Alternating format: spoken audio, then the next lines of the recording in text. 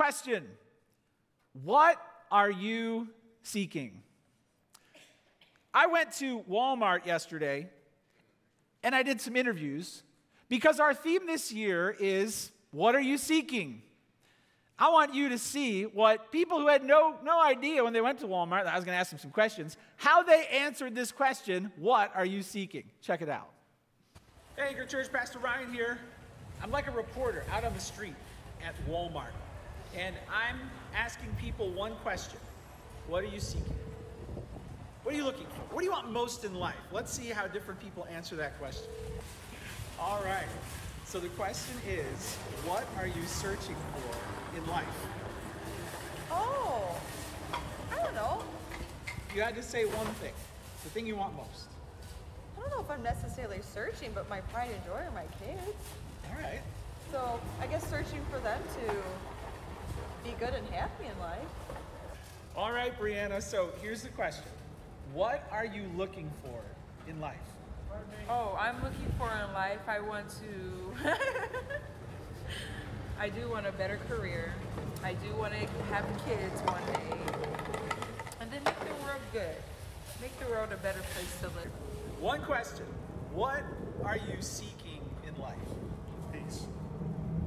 All right, Kevin. If you could have one thing, the most important thing, what would it be? Well, it'd be happiness for my family since I'm Catholic, but I'd really want $1 million or $2. $1 million or two. All right, so I've got one question for you. All right, what is it? What are you seeking in life?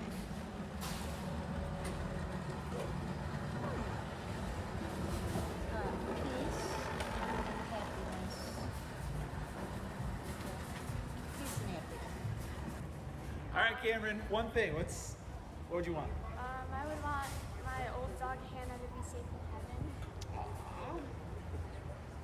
Okay, David, here's the question. If you could have one thing, anything, top thing on your list, what do you want most? Money. Yeah, that's pretty much it.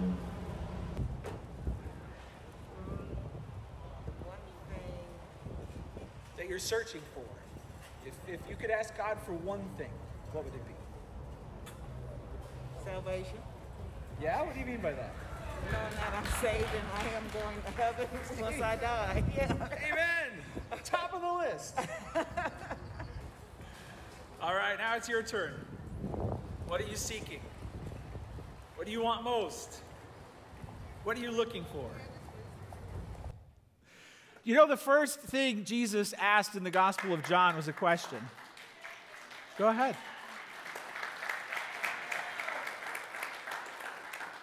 They had no clue. They just went shopping, and there I was, waiting for him. But really, if I asked you that question, how would you answer it? Do you know that the Bible takes our questions seriously? The Bible knows what we're looking for, and the first thing Jesus says in the Gospel of John is a question. He says, what are you seeking? What are you seeking? How would you answer that? Do you know the first thing Jesus said after he rose again in the Gospel of John? Well, first he said, woman, why are you crying? Then he said, who are you seeking? What are you seeking? Who are you seeking? What are you after in life? What do you think you need to be happy, secure, satisfied, safe? I would suggest to you that only when you seek the King of Heaven will you find what your soul most desires. Today we're going to go to John chapter 1, verse 35. John chapter 1, verse 35. And if you got a bulletin, there's a note sheet in there. If you're watching online, there's actually notes that you can find also in the app if you'd like to take notes. But number one, you can jot this down. What are you seeking? What are you seeking? In John 1, verse 35, like nobody knows who Jesus is. I mean, like he had a miraculous birth, and the angels showed up, and the shepherds ran and told people, and then nobody cared. They had to go away for a while. Jesus didn't have a following. He wasn't like a child prodigy. So here he is. He's just living in obscurity, and he's finding his first disciples. His first disciples are finding him. So in John 1:35, John the Baptist is the one telling people about Jesus. The next day again, John was standing with two of his disciples, and he looked at Jesus as he walked by, and he said, "Behold, the Lamb of God." The two disciples heard him say this, and they followed Jesus. Jesus turned and saw them following and said to them, these are Jesus' first words in this gospel, "What are you seeking?" I want to freeze time right there. And I want you to put yourself in the shoes of those disciples. You're face to face with Jesus Christ. He's about to begin his 3-year ministry. Everyone in the world knows about him now, but you're among the first to find him. And he turns to you and says, "What are you seeking?" What is it that you're seeking? What is it that you're after? Our series up until Easter has been the life of Solomon in the book of Ecclesiastes. It's been called Solomon's Search for Meaning. And we tied our Easter theme into that when we realized that Jesus' first thing he said in John was, "What are you seeking?" Well, Solomon searched for meaning. He was looking for meaning and purpose. And Jesus is asking us, what are you seeking? He asked his disciples that. Solomon's testimony is very powerful. God appeared to him. You know Solomon, right? His daddy was King David, who killed Goliath. He was destined for fame.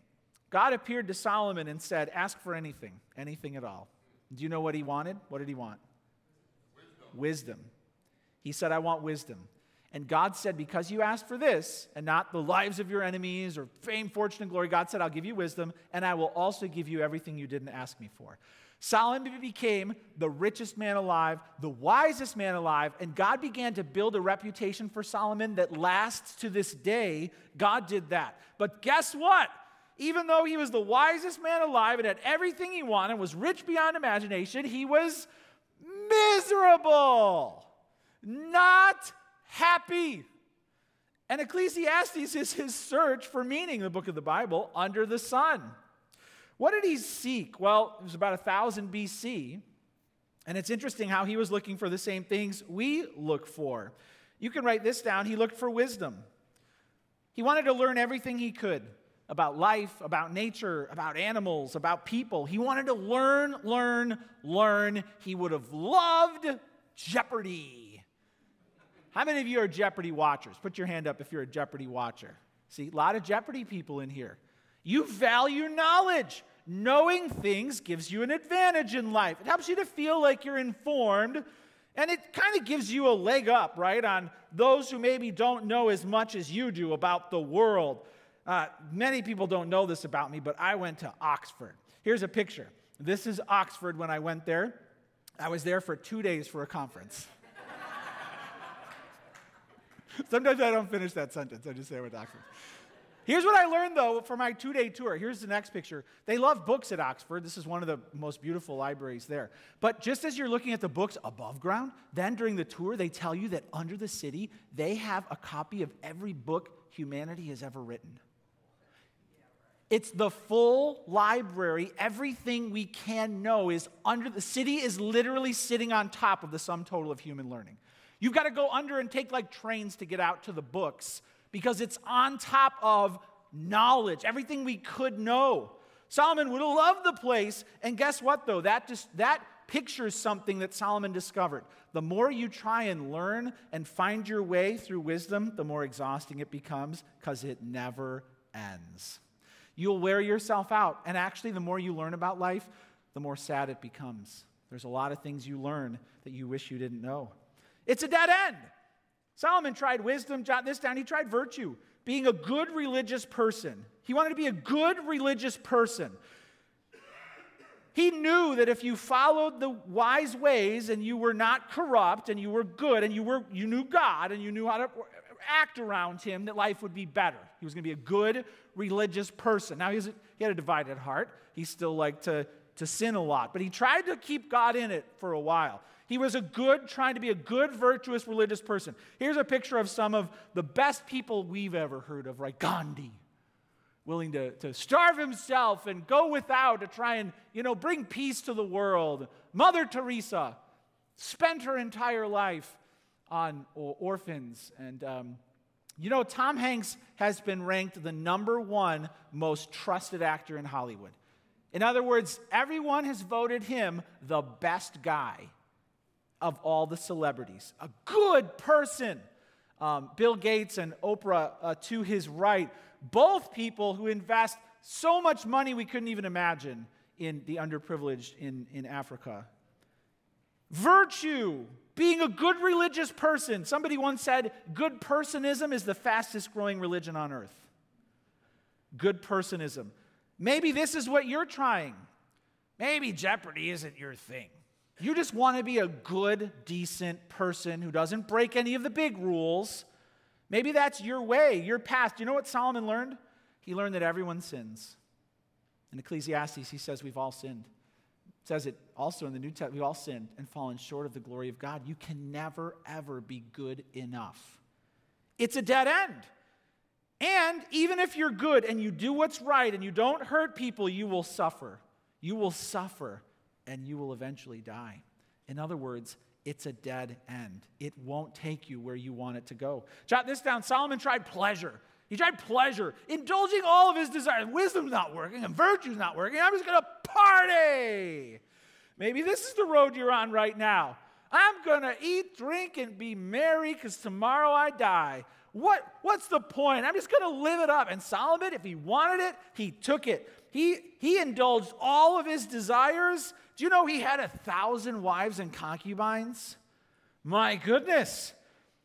Do you know that he could eat as much as he wanted to all day long? He could drink wine. And do you know he could just party all day long if he wanted to? It's like spring break could never end. Do you know there's big trouble in Miami this year during spring break? Here's a picture of the news article that came out. Miami Beach declares state of emergency following multiple spring break shootings. Officials in the city of Miami Beach declared a state of emergency after a weekend that included shootings and overwhelming spring break crowds in South Beach's entertainment district. We intend to declare a public emergency effective this Saturday. They had to put a curfew in place. He says at the bottom, if you want to see what a very frustrated and angry mayor looks like, you're looking at him. The party wasn't stopping. People were getting hurt. The mayor had to come out and say, that's it, you're all going home. And listen, the further you go down the party path, the more it won't satisfy you. The more trouble comes from that. And you know, Solomon said it. He says, a dead end. He said he indulged all of his desires and it didn't fulfill him. He felt empty in the end. Jot this down. He tried greatness. He tried building and achieving great things. He had ships that would bring him every couple of years tons of gold. Tons and tons of gold. They found mines where he could have as much gold as he wanted. Everything was gold. He drank only out of gold cups in his day. Gold was everywhere. Silver was worthless. Do you know that they've calculated based on the gold that he had that his net worth would have at least been in the hundreds of billions? He would be richer today than anyone alive. Let that sink in.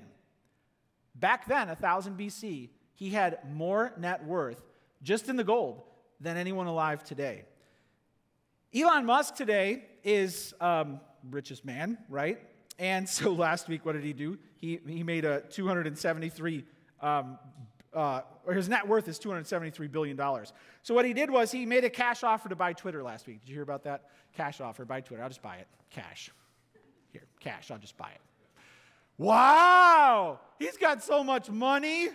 But is that really what he's after? Check it out. Here's an interview with him recently. Here's what he said. What really fires him up, what fires me up the most, he's talking about why he's into space travel. Let's go out there and find out what this universe is all about. He said, how did we get here? Listen, what is the meaning of life? What's he really searching for? Do you know Jeff Bezos said the same thing? That's why he's into space. We got to get out there. We got to find why we're here. We've got to find why we're here up there. That's the heart of Solomon. He's got it all, and what does he really want? What does he really want? Answers for why we're here. Here's the problem. He tried everything, and he still wasn't happy.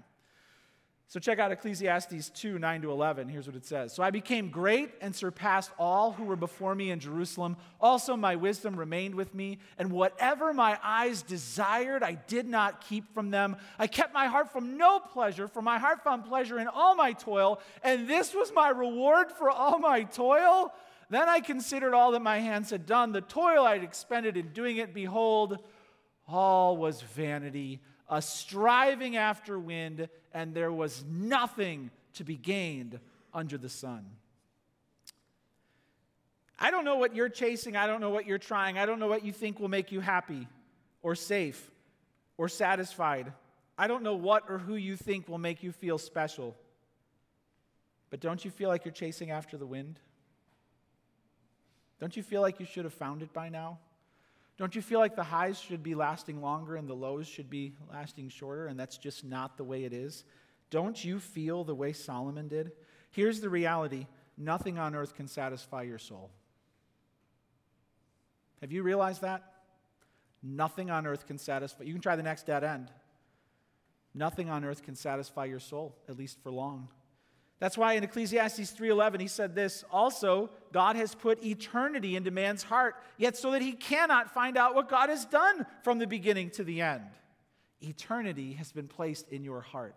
You were made to seek something eternal. It can't be found on earth. It can't be found on Amazon. It can't be found at Costco. It can't be found here. It has to come from somewhere else. So the question is this, what are you seeking? And are you going to settle for the best earth has to offer? Or are you going to seek the best heaven sent down? We froze time here in John chapter 1, verse 38. Jesus turned and saw them following and said to them, what are you seeking? Let's read on. And they said to him, Rabbi, which means teacher, where are you staying? They were seeking him. Where are you staying? He said to them, come, and you will see. So they came and saw where he was staying. They stayed with him that day, for it was about the 10th hour. 4 p.m., and they got to spend the whole day with Jesus. That's what they wanted. How amazing is that? And when that was over, they ran and started telling people about him. Andrew found his brother, Peter. They went and found others. We found the Messiah. Jesus found Philip. All these disciples are now coming together. They were going to turn the world upside down. They didn't even know it. And then in verse 45, Philip found Nathanael. We're going to zero in on Nathanael's story here. Philip found Nathanael and said to him, we have found him of whom Moses in the law and the prophets wrote, Jesus of Nazareth, the son of Joseph. Now, he said Nazareth there. Nazareth is like low-class town, okay? Nathanael said to him, can anything good come out of Nazareth? Philip said to him, come and see. Come and see. So they're all invited to come and see who Jesus is. Jot this down, number 2. Are you ready to discover who Jesus is? Are you ready? I'm saying it to you. Come and see. I'm saying it to you. Come and see. I don't know what you know about Jesus. I don't know what you've been chasing in life. But I'm saying to you, like they heard back then, come and see. Are you ready? Are you willing to come and discover who Jesus is? What are they discovering about him? Jesus saw Nathanael coming toward him, verse 47, and said of him, behold, an Israelite indeed, in whom there is no deceit. Jesus talked to Nathanael as if he knew him. Nathanael said to Jesus, how do you know me? Jesus answered him, before Philip called you, when you were under the fig tree, I saw you. Now go like this, because when Nathanael first heard, he was like this. Go ahead and cross your arms. Just cross your arms like this. Come on, humor me. Just cross your arms. Okay. And I'm going to say, we found the Messiah, and you're going to say, okay. That's your line. We found the Messiah. Do you know people like that? I don't believe it. Nathanael walks up like this. I don't believe it. Jesus says, here's an Israelite in whom there's nothing false, no deceit. Nathanael said to him, how do you know me? Jesus answered him, before Philip called you, whatever, an hour ago, when you were under the fig tree, I saw you. Nathanael answered him, Rabbi, you're the Son of God, you're the King of Israel. He's sold. How did he go from to he's the one? He's the one. This is him. All right, Jesus did 2 things. He said, I saw you under the fig tree. Okay, they didn't have ring cams back then.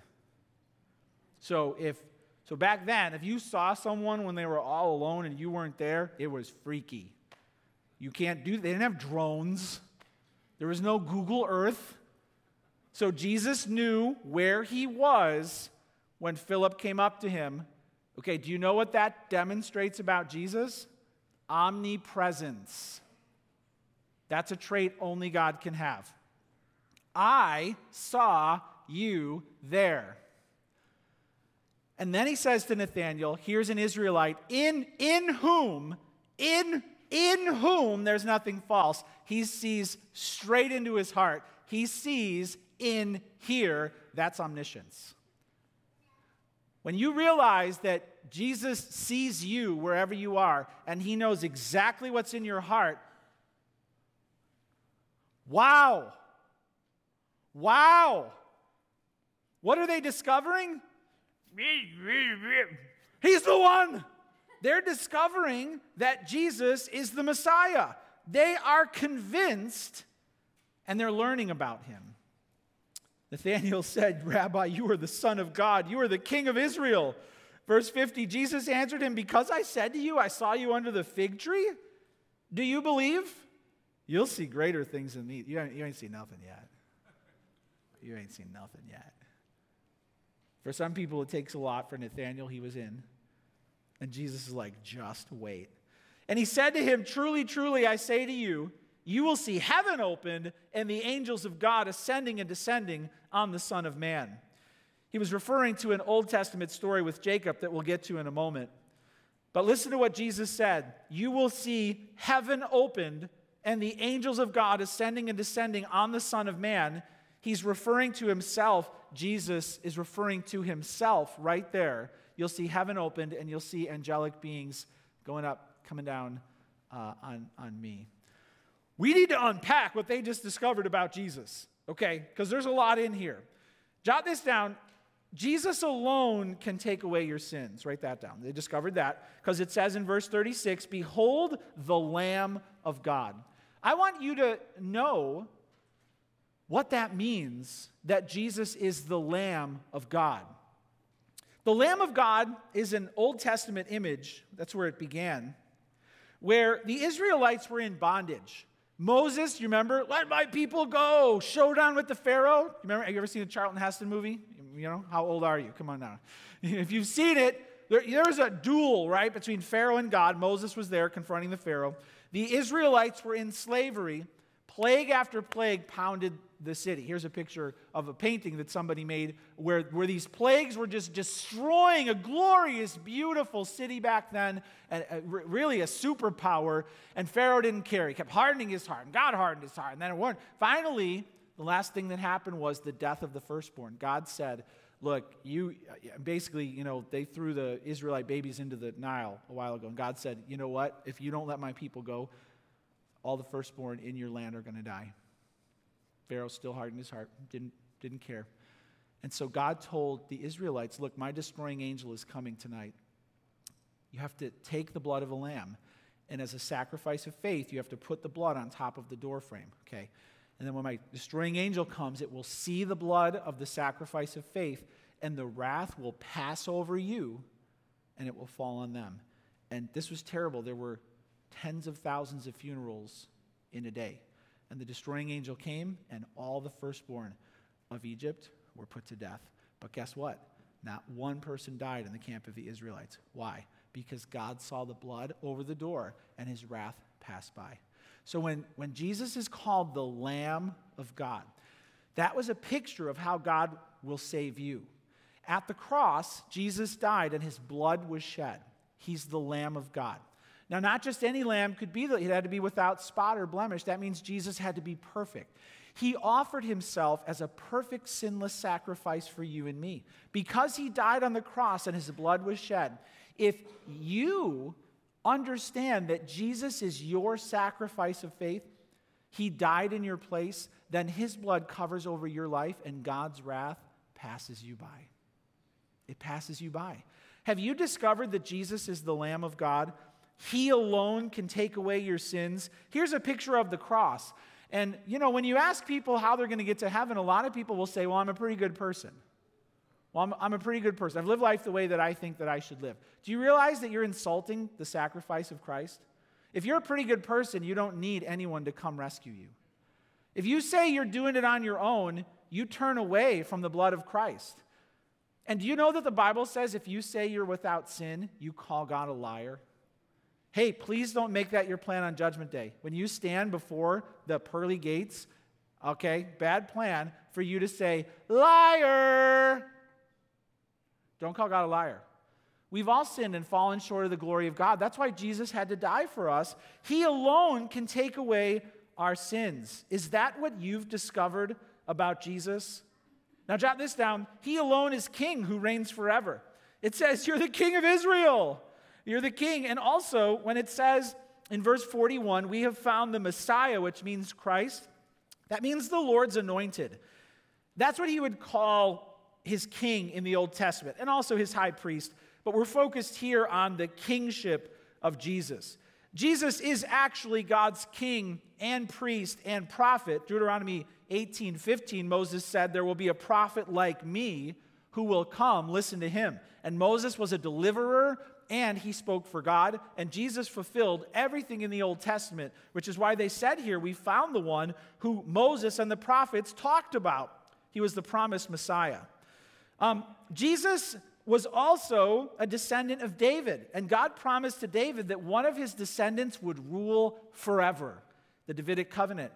He would be an eternal king, a special king, not just of Israel, but of the whole world and the king of heaven. Therefore, because Jesus is the King of kings, the King of heaven, he's the rightful ruler of your life.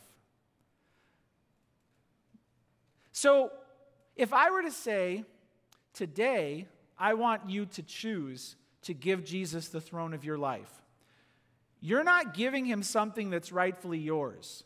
You're giving him back something that was always rightfully his. You really had no place taking command of your own life because Jesus is the king. I know what you're thinking. In America, we don't like kings. I've shared this before, but here's a picture of King George during the Revolutionary War when we were fighting for our independence. Blech. Who wants that? We didn't. And here's the next picture, which is why we tore down a statue of him when the Revolutionary War broke out, and we melted it down into musket balls and fired it back at the redcoats. Because that's what we think about kings. Maybe you've really been at war with God your whole life. He alone is the king who reigns forever. And then jot this down. He alone is the Son of God who came from heaven. Nathanael said in verse 49, you are the Son of God. You are the Son of God. It says in verse 34, I have seen and borne witness that this is the Son of God. Now here early in Jesus' ministry, they couldn't begin to understand what exactly that meant. Son of God was also a title for king, but the Apostle John in this gospel really made this a central theme, so we know what this means. In John 1:14, here's what he says, and the Word became flesh and dwelt among us, and we have seen his glory as of the only Son from the Father, full of grace and truth. Have you discovered that Jesus is God's only eternal Son? Maybe you've heard it said we're all children of God, but the Bible actually says that there's only one who bears the divine essence, and that's Jesus. Jesus has been God's Son from the beginning. They are one, which is why Jesus said in John 10:30, I and the Father are one, and they picked up stones to kill him for blasphemy. The Bible says we can become children of God, but we have to be adopted in through faith. We are not born children of God. Jesus, however, has an unobstructed view of God and an unmediated relationship with God. That makes him one of a kind. And so therefore, he's the only one as the Son of God who can come down and represent God to you. He's the only representative. And he called himself the Son of Man. Because he's the Son of Man, which means he was fully human, he's the only one who can represent us to God. Job longed for this. Oh, if there was just someone who could come between us and mediate. And this is who Jesus is. He's the Son of God who came down from heaven. Now let's look back at that verse 50, that passage. Jesus said, you'll see greater things than this.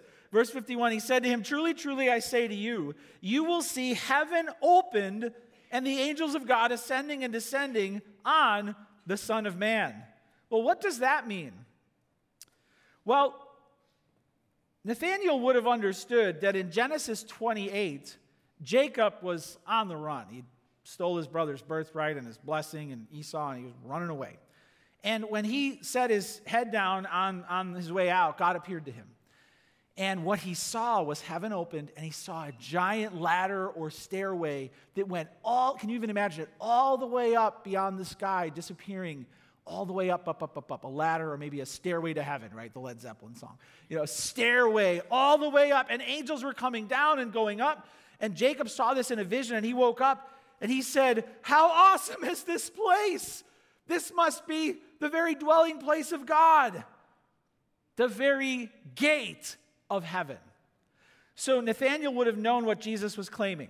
Jesus said, you will see heaven opened, and they did.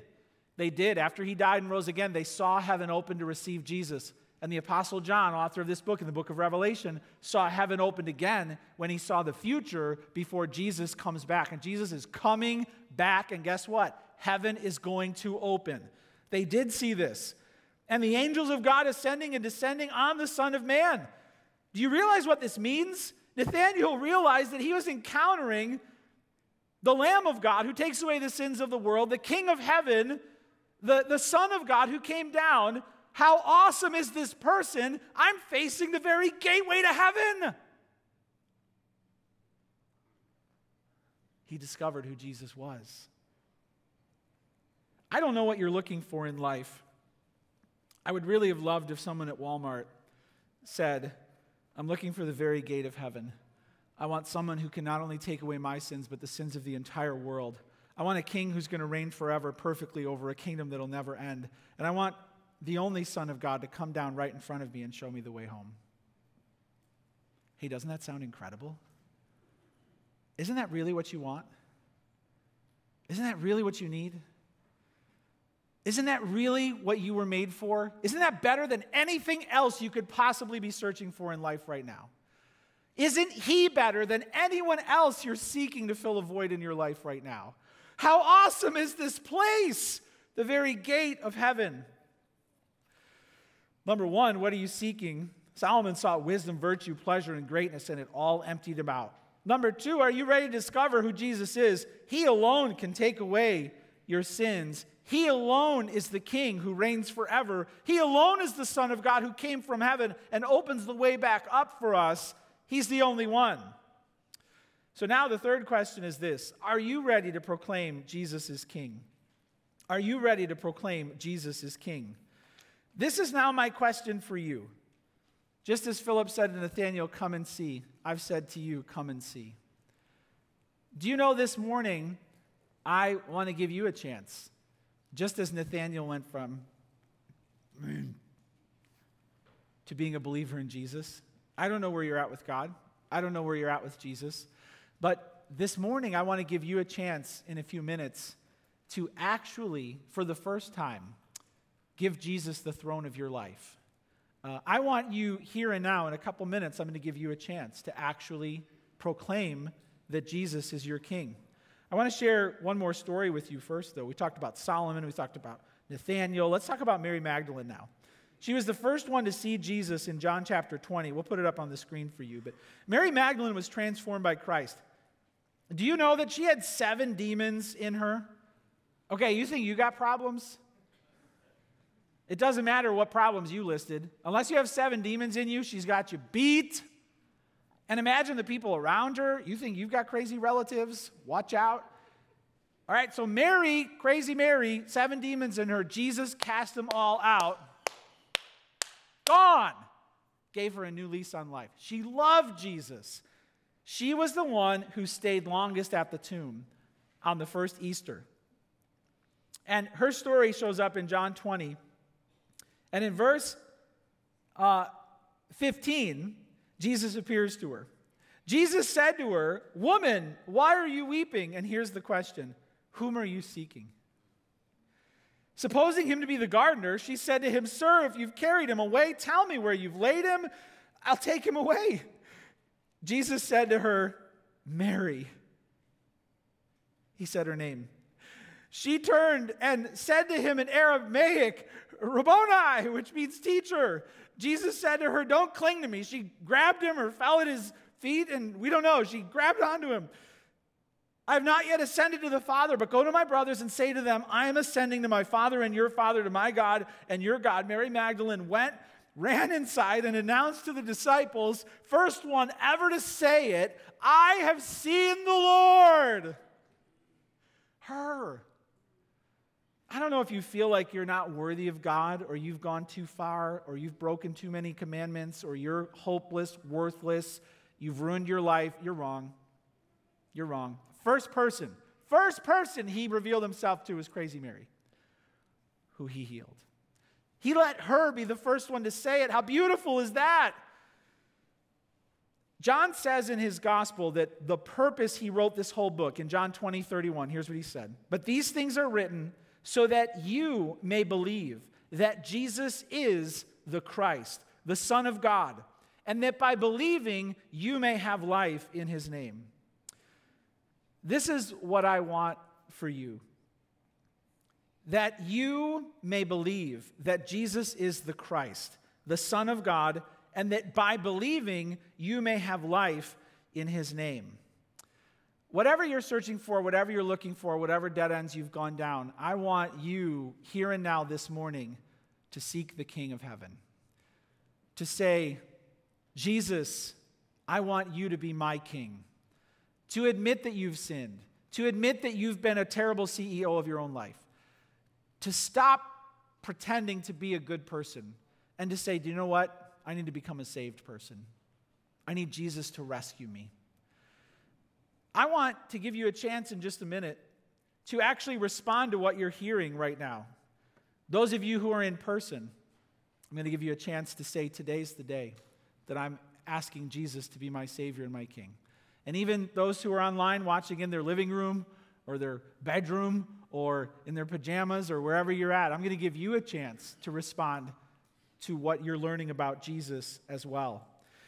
Do you have a testimony of when you discovered who Jesus is and when you responded to that by repenting and believing the good news? I have a story. When I was a freshman in college, my friend, he was the bass player in my heavy metal band. I was the drummer. Do you want to see a picture? Here's a picture. The bass player in my heavy metal band, Andy, invited me, that was me, and my girlfriend Lauren, invited me to church. And for the first time, I thought you kind of had to work your way up and get points, you know. I was raised where you had to do a lot of religion to try and get saved. And you know what I heard? I heard the Bible said this: it is by grace that you have been saved. Grace. It is by grace you have been saved through faith. It is the gift of God, not by works, so that no one can boast. That verse turned my life around. I realized that God was giving me a free gift in Jesus Christ. All I had to do was reach out and accept it. I had to let go of my pride and admit I can't be good enough, religious enough. I can't do it. I can't do it. He did it. I knelt down next to my bed and asked Jesus to save me. And you know, an angel didn't appear and the ground didn't shake, but God saved me because I humbled myself and he called me unto eternal life. Hey, has that happened to you? You have to have a story in your life when you respond to the truth about Jesus and you ask him to save you. It can happen when you're 5, 55, 95, but you have to have a story. Your story can't be I went to church. Your story can't be my parents did a religious ritual for me. Your story can't be I did all these good things. That's not being saved. Being saved is when you get on your knees before Jesus and you say, save me, be my king. Then you have a relationship, not a ritual, a relationship with a risen Savior. Do you have a personal saving relationship with Jesus Christ that came about after you turned away from your sins and crowned him to be your king? Many of you don't. And if it's foggy at all, do not assume you're okay. Assume God is prompting you today to nail that down. If you don't have a testimony, I'm going to give you a chance to make today your testimony. Jesus loved to ask questions, and you know one of the most powerful questions he ever asked to his disciples is he said this: who do you say that I am? Who do you say that I am? And I want you today to answer that question. Do you say that he is the Lamb of God who can take away your sins?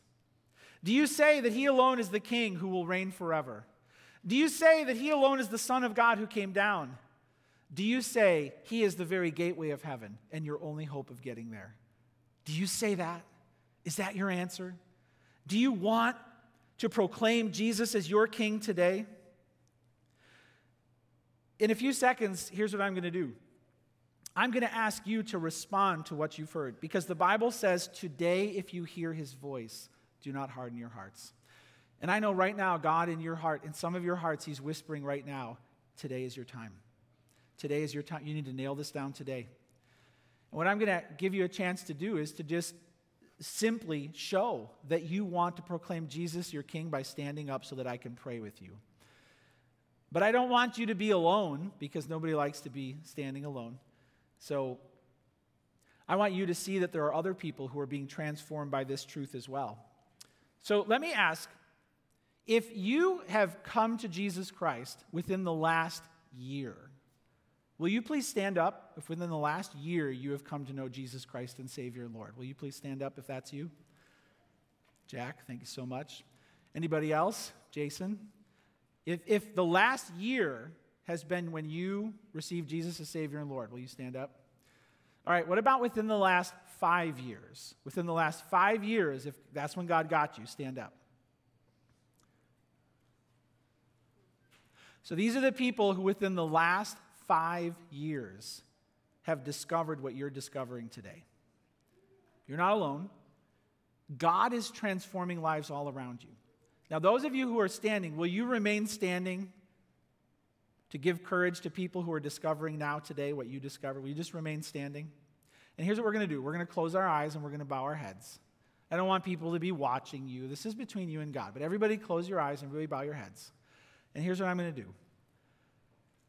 If, like these people who have been transformed by Christ, you know today's your day, I'm going to ask you to stand up in a moment. And I want you to have that courage to say, yes, Jesus, today I proclaim you as my King. You're only standing up so that I can pray with you. We're not asking you to do anything else. And you're not standing alone, because there are other people around you. So why wouldn't you? If God is moving in your heart, and you know you've been wearing yourself out, you've hit one dead end after another, and today God has made it clear to you that you can be saved by faith in the Lord Jesus Christ. You just need to proclaim him King. Why wouldn't you do it? All right. 3 seconds. This is your chance. 1, 2, 3. Stand up right now. Be courageous and stand up right now. Show that you are responding right now. Go ahead. Stand up.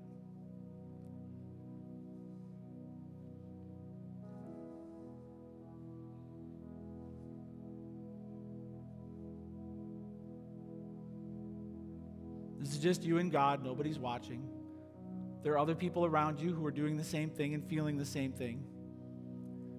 If you want to declare Jesus as your King, go ahead and stand up right now.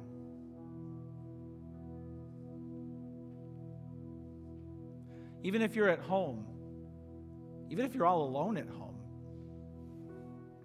I want to ask you to do it too, to just stand up. Even if nobody's around watching, just stand up. All right, so you didn't have to be the first one, but you didn't miss it. There's still time for you to stand up. Go ahead right now. Just stand up. Just stand up and show God. Show Jesus, I'm going to make you my King. Stand up right now.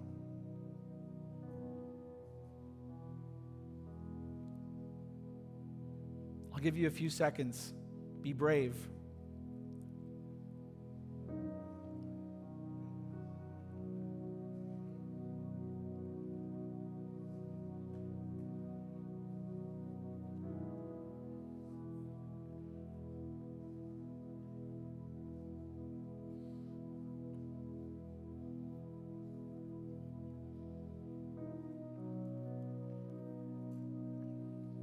I want to pray with you right now.